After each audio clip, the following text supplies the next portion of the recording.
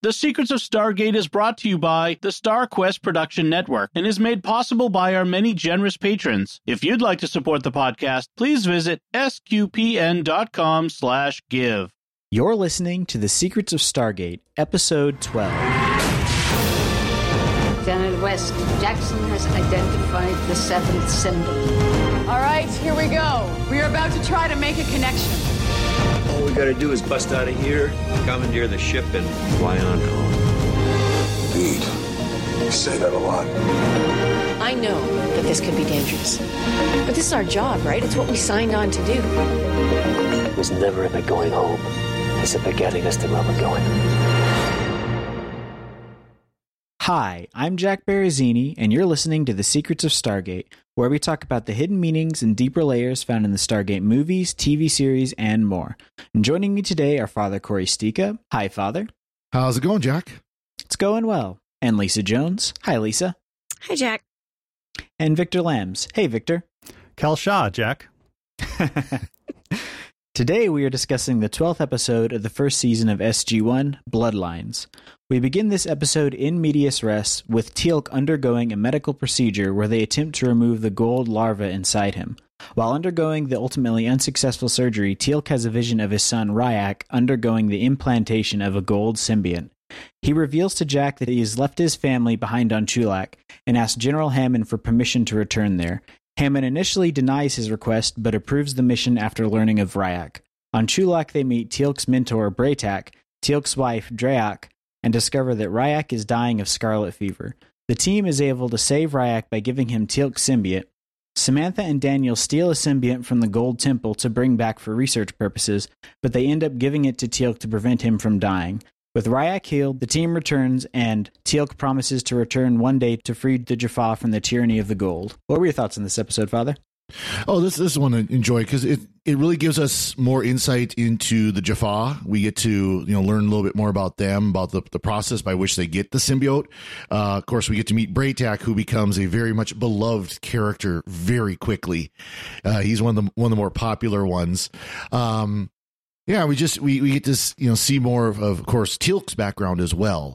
So this is it's a good episode. We get to see Daniel Jackson be quite brutal against the Goa'uld larva. So he gets to take out a little bit of revenge on the Goa'uld anyways. What about you, Lisa?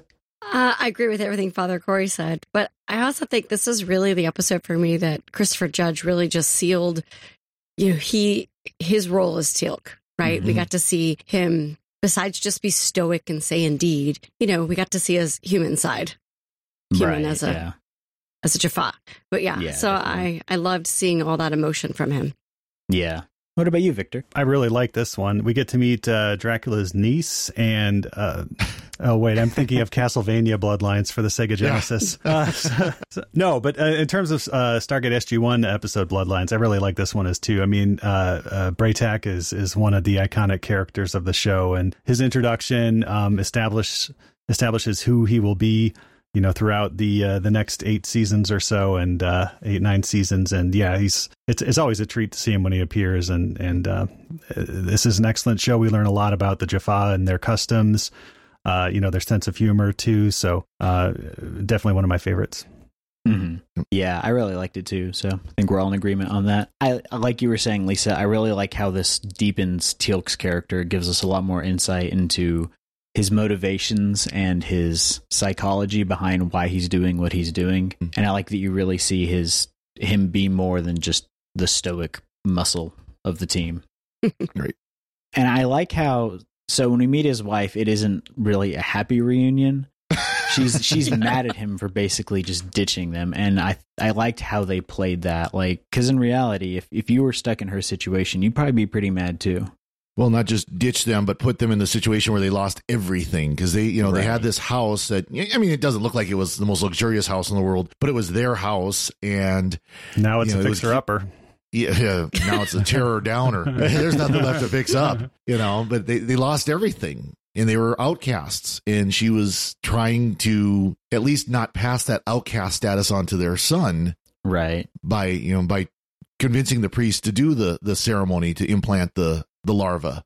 Mm-hmm. So you can understand why she'd be upset why Teal'c would suddenly show up and fight it off. Right, yeah. And it's also interesting that he waits until the day before the ceremony to bring this up to Jack. It's like, if you're going to plan on going to save your son, you might want to give yourself a little bit more lead time. I guess part of it is he's down to the wire, and so he has to do something about it, but could have done some better planning on his part to get that taken care of. I also like we were talking about Braytak a lot. His character is really interesting, and it fills out Teal'c's reasons for joining the team. We see that Braytak, as his mentor, kind of instilled that view in him that the Jaffa do not need to be the slaves to the gold indefinitely. So in the pilot episode, him deciding to go with SG-1 really wasn't a spur of the moment thing. It's been something that he's kind of been building towards. Right. And so it's nice to see that's been carried through. Yeah, and it isn't until season 5 when we get like that full story. Teal'c kind of goes through a dark night of the soul, and we see it's told in flashbacks, but it's not for once episodes of previous, shots of previous episodes. But we do get to see Teal'c's progression from being, Apophis's loyal First Prime to a disciple of Master Braytak. Nice. Yeah, that'll be interesting to see how they fill that out later on. Another thing that I thought was really interesting is the subplot with Samantha and Daniel stealing the gold symbiote. So they go to the temple, and all the symbionts are, for some reason, unguarded in a big fish tank, basically. They steal it and put it in a water bottle. Yeah, it's the Cup Goodle. Yeah. Yeah. Well, I love it's like a biohazard tank, and it's basically a thermos. Yep. Right. A big thermos. It's a special thermos. Yeah, and that tank they were in made me think of they don't do this anymore, but back in the day at Walmart, they would have the live lobsters. Oh, yeah. In those big tanks. And I remember seeing those as a kid and thinking that was fun, but that's what the gold holding thing reminded me of.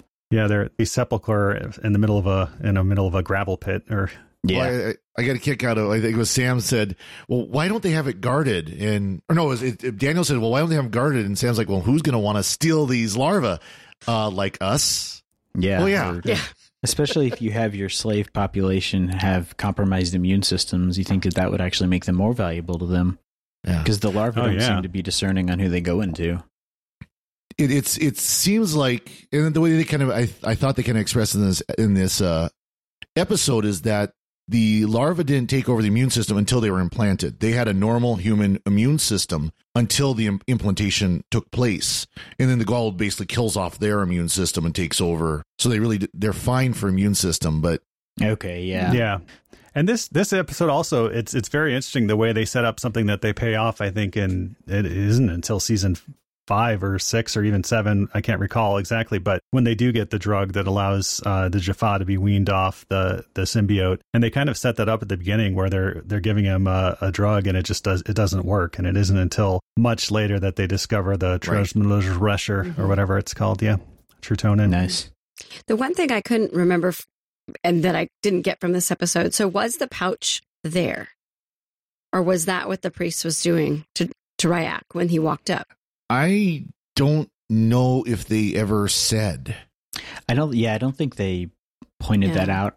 I would assume it would have to be there already, because if you've got an open wound like that, I feel like that's going to get septic pretty quickly. But yeah, especially if you have scarlet fever already. And he was holding the pouchy knife there, and that's what he fell on. Yep. That's true.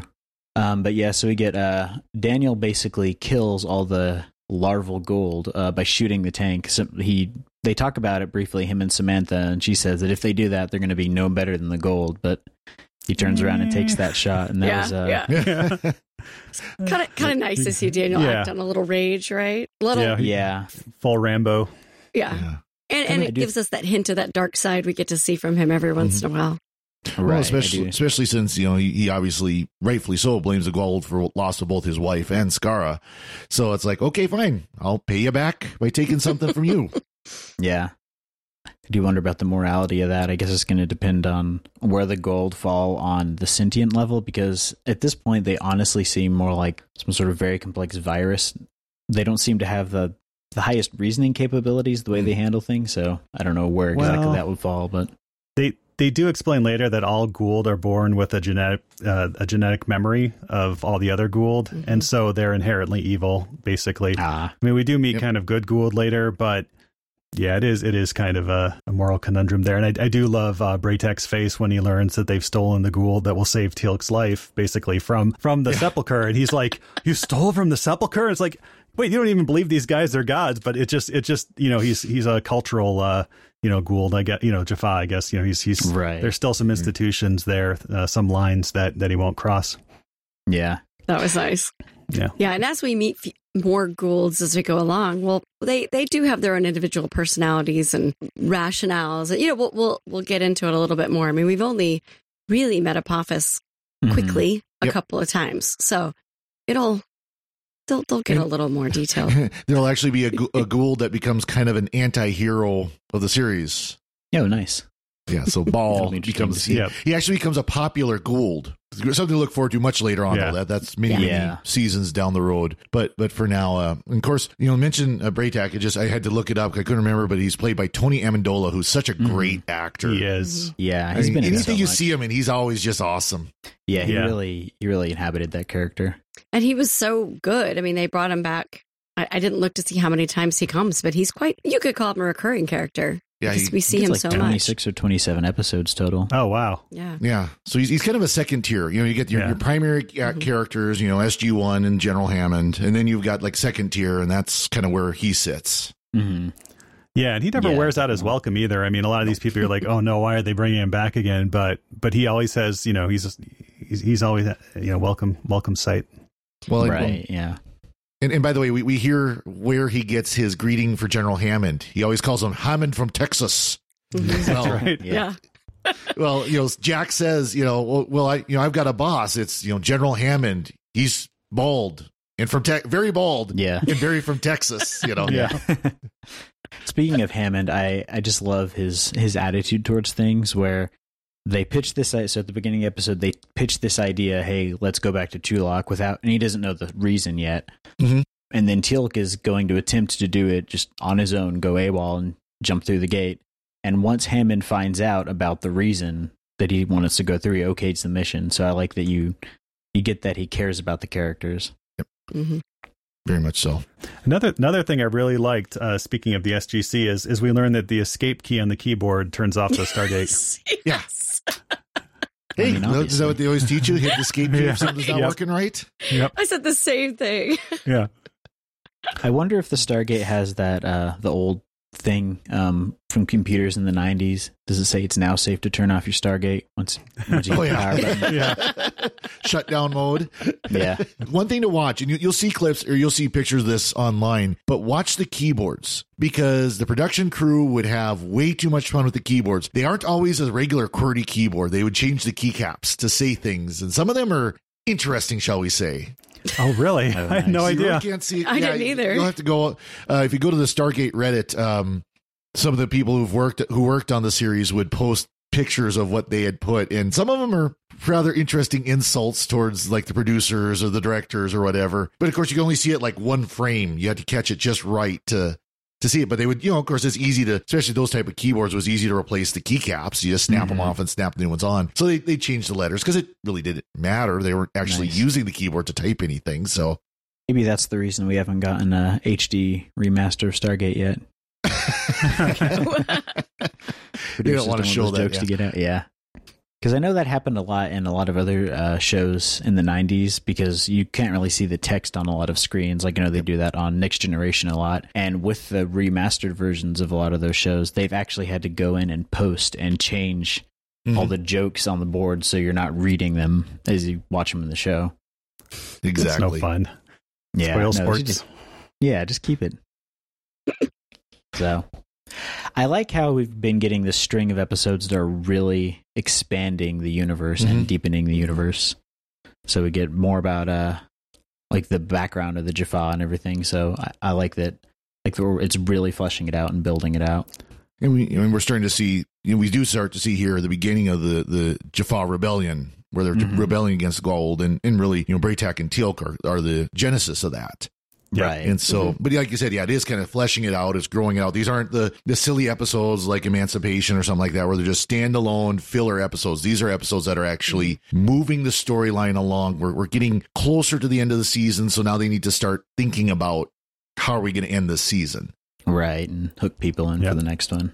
Mm-hmm. Just to flash forward a little bit to the next episode. So we get the scene in this episode where Daniel shoots the gold, spills them all over the floor, and then the next episode, they think Daniel's dead, and one of the lines that Jack says about him is, "He was our conscience." And watching those episodes back to back, I was like, really?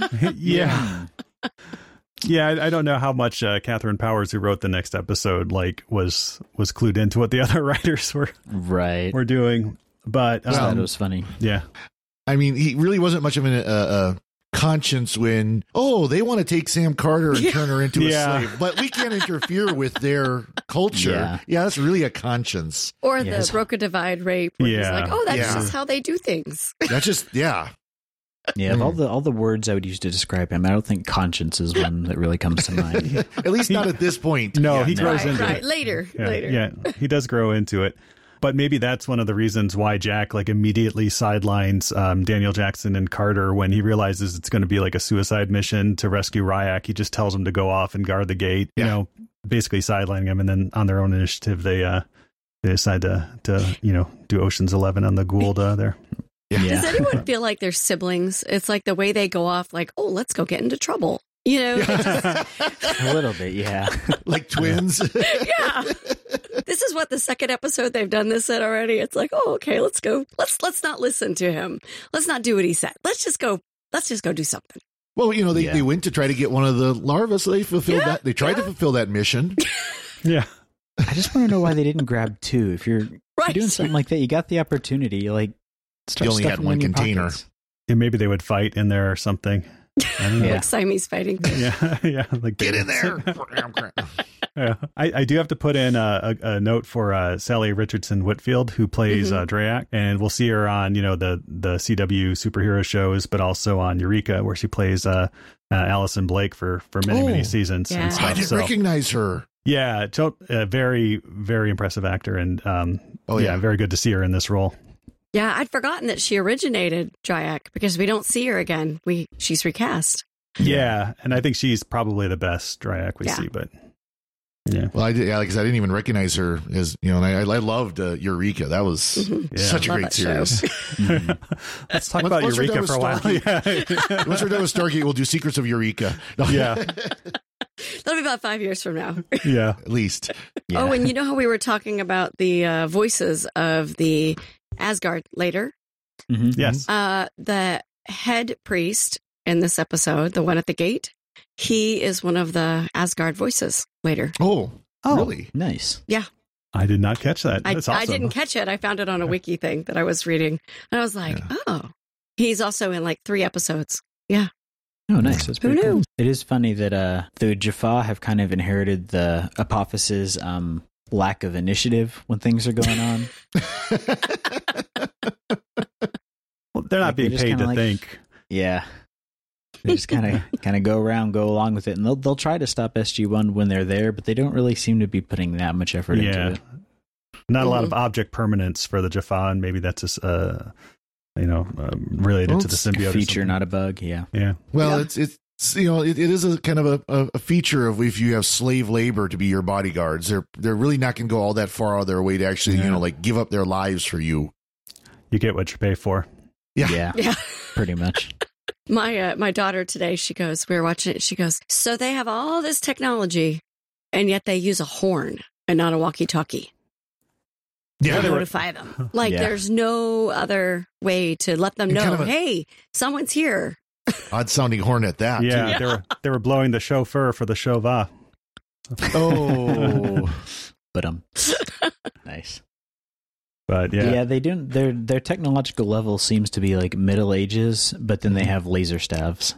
Well, this is I think consistent for a race, the Goa'uld, that don't develop their own technology. So they have this technology. They have the ability to somehow produce this technology, but they don't understand the technology, so they can't advance the technology. Right. Because they don't care about understanding the technology. All they want to know is I have a ship and I can fly it. I have, my soldiers have staff weapons that they can shoot, and they can. Plus, if you're enslaving people to be your warriors, you probably don't want to give them super advanced weapons or super advanced technology, or that might backfire big time. Staff weapons and Which they can block with their shield, their force shields. So. That's true. But I mean, at least Braytak showed that, yes, you can rapid fire a staff weapon. Right. Yeah. Right. Well, we haven't talked about Braytak's wit, humor, and just overall skill level, right? I mean, he just let SG-1 have it. And then the debate is, was he really being rude to them, or was he just challenging them? I think that was a test. I think that was totally, because his reaction after Jack knocks him down, it's like, okay, we're good. Yeah. Yeah. And like how he flips He's that still back around. not Jack down a notch, but you could tell he was like, okay, we're good. Yeah. And you love Jack's face, like, oh my gosh, you're over 100? Oh, let me help you up. Yeah. I'm sorry. The dynamic between Jack and Braytak, especially at the end when Jack is like, all right, here's the plan. And Braytak's like, you will do what I say. Yeah. Yeah. Right. Exactly. It's like, you will follow me. Yeah. Yep. And when Braytak goes forward and has to knock out all the priests and stuff, you see Jack kind of take a step forward and Teal'c holds him back. Like, no, he's got it. Just let him go. Mm-hmm. We're good. Yeah. And I guess they really couldn't establish Braytak as like murdering the priests, or blasting them. So he had to like knock them out. That establishes that he's a very spry fighter and stuff. But it would have probably been a lot more to disadvantage if he had like killed them. But I can understand why he might still view that as sacrilege too. Well, it shows that he has restraint and he knows how to deal with the situation with causing the least amount of damage possible. Right. Yeah, but still, dead men tell no tales. He could have. Fair enough. He didn't, well, because now they know he helped them escape. So now he's going to be a Chauvin, right? Yeah. Right. Mm-hmm. So that was kind of that opening for his character and how we see him next time. It was an interesting way they kind of put that in there at the end. How he can be Obi-Wan now to Ryak, who has his Anakin Skywalker moment in a Death Glider in a few seasons. So. Nice. Yeah, and with Ryak's scarlet fever, I'm going to assume that part of keeping the Jaffa subdued is maybe when they reach puberty, their immune systems die out and they have to be implanted. Like they don't really explore that, and I don't know if that gets explored later on. But that seems like that would be an effective way. They were subdued. living in basically squalor. Yeah, so that would happen to any of us if we were in that kind of environment, regardless of what our immune system is like. I mean, scarlet fever is not something to sneeze at. I mean, it's a pretty serious disease. So, I mean, I guess I've always gotten the impression, again, that the Jaffa's immune system is a totally human, natural immune system until the implantation. So he had until the point that Teal'c gave him his symbiote, he had a normal human immune system that currently was fighting off a very serious disease.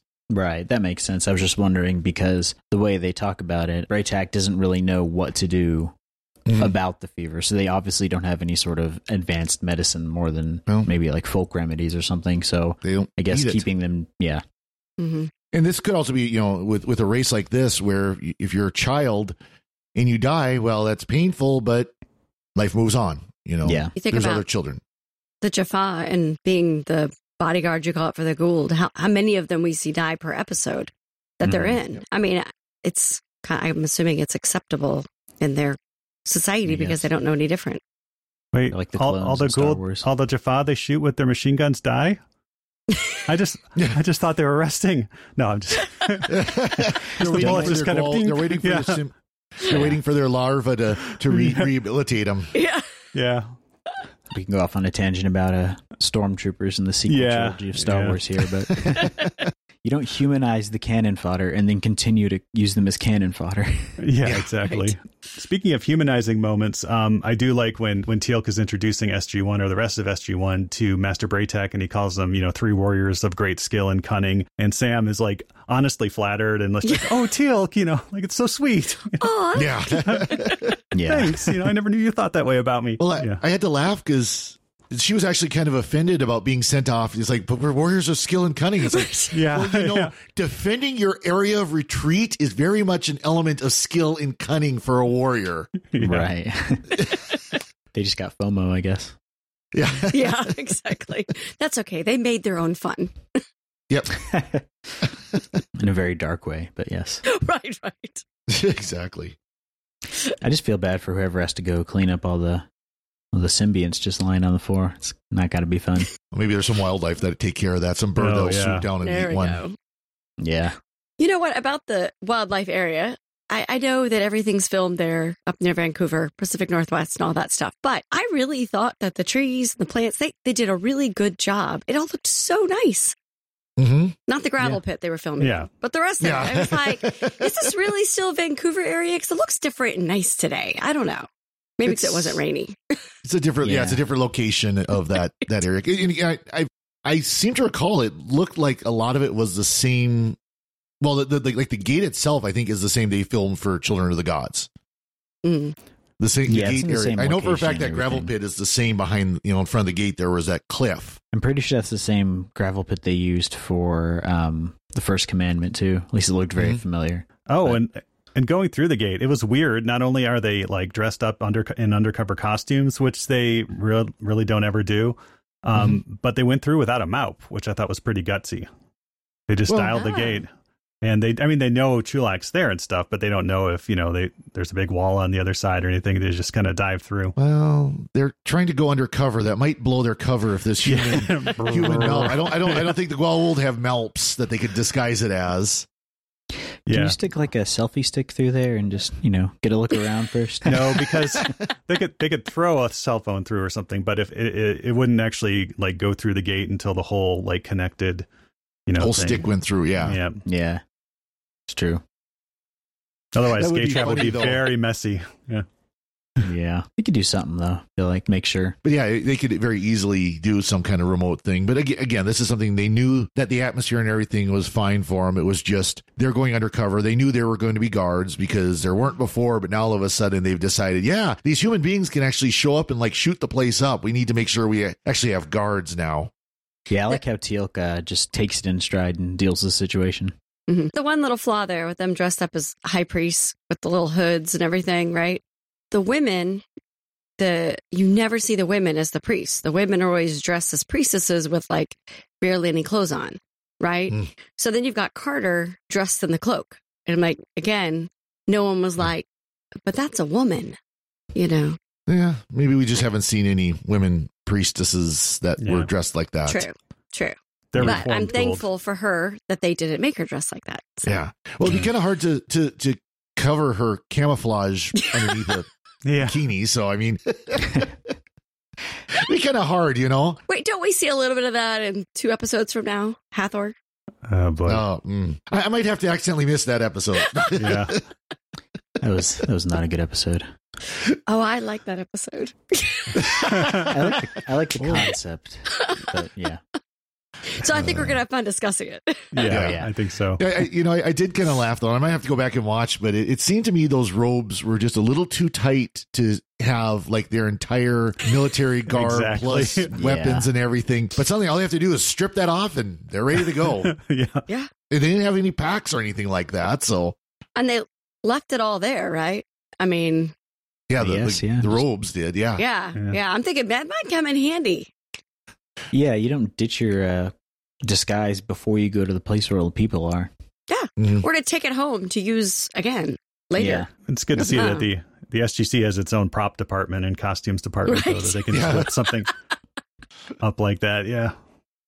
Yeah, I feel like disguises should kind of be a standard operating procedure for going through the gate, but you got guns. They do sometimes. So why not? They do sometimes. So a lot of times, they just stroll through in full military uniform with their guns ready and whatever.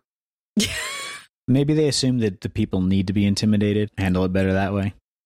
Yep. But we're there to be friends, But we're going to intimidate you before we make friends with you. Yeah. Guns first. I think that's the same. Yeah. It's the same tack the Federation uses in Star Trek. We come in peace with our giant spaceships that could glass your planet. Yeah, exactly. Please shoot to kill, shoot to kill, shoot to kill. Yeah. As the novelty song Star Trekkin' goes. Yep. Yes. Yep. So Father Corey, did you have anything else to add? Nothing here. You can tell I enjoyed it. Yeah. This is another good episode. Yeah, definitely. What about you, Lisa? I liked seeing Ryak as a kid again because he's gonna again. Obviously, he'll follow us for several seasons, so it's nice he stays the same actor. So it's nice to see him grow into a young man. Oh, that's cool. Mm-hmm. What about you, Victor? I really like this episode. Nothing more to say. Awesome. Well, before we go, we'd like to take a moment to thank our patrons who make it possible for us to create the Secrets of Stargate, including Alan R., Oliver A., Brent B., Bob M., and Anthony V. Their generous donations at sqpn.com/give make it possible for us to continue the Secrets of Stargate and all the shows at StarQuest. You can join them by visiting sqpn.com/give. Be sure to follow the show on Apple Podcasts, Google Play, Stitcher, TuneIn, Spotify, iHeartRadio, or on the SQPN YouTube channel. To find previous episodes of Secrets of Stargate and to send feedback, please visit sqpn.com/Stargate. You can email us at stargate@sqpn.com or follow StarQuest on social media at facebook.com/StarQuestMedia or on Twitter at SQPN. You can also join the StarQuest Fan Club mailing list by texting StarQuest to 66866. Send StarQuest to 66866. We'll be back next time when we'll be discussing the next episode of SG-1, Fire and Water. Until then, Father Cory, thank you for joining me and sharing the Secrets of Stargate. Well, thank you, Jack. And Lisa Jones, thank you as well. Thanks, Jack. And Victor Lambs, thank you too. Hey, who you calling a hassock? Thanks, Jack. And once again, I'm Jack Barazzini. Thank you for listening to the Secrets of Stargate on StarQuest. Anyway, I'm sorry, but that just happens to be how I feel about it. What do you think?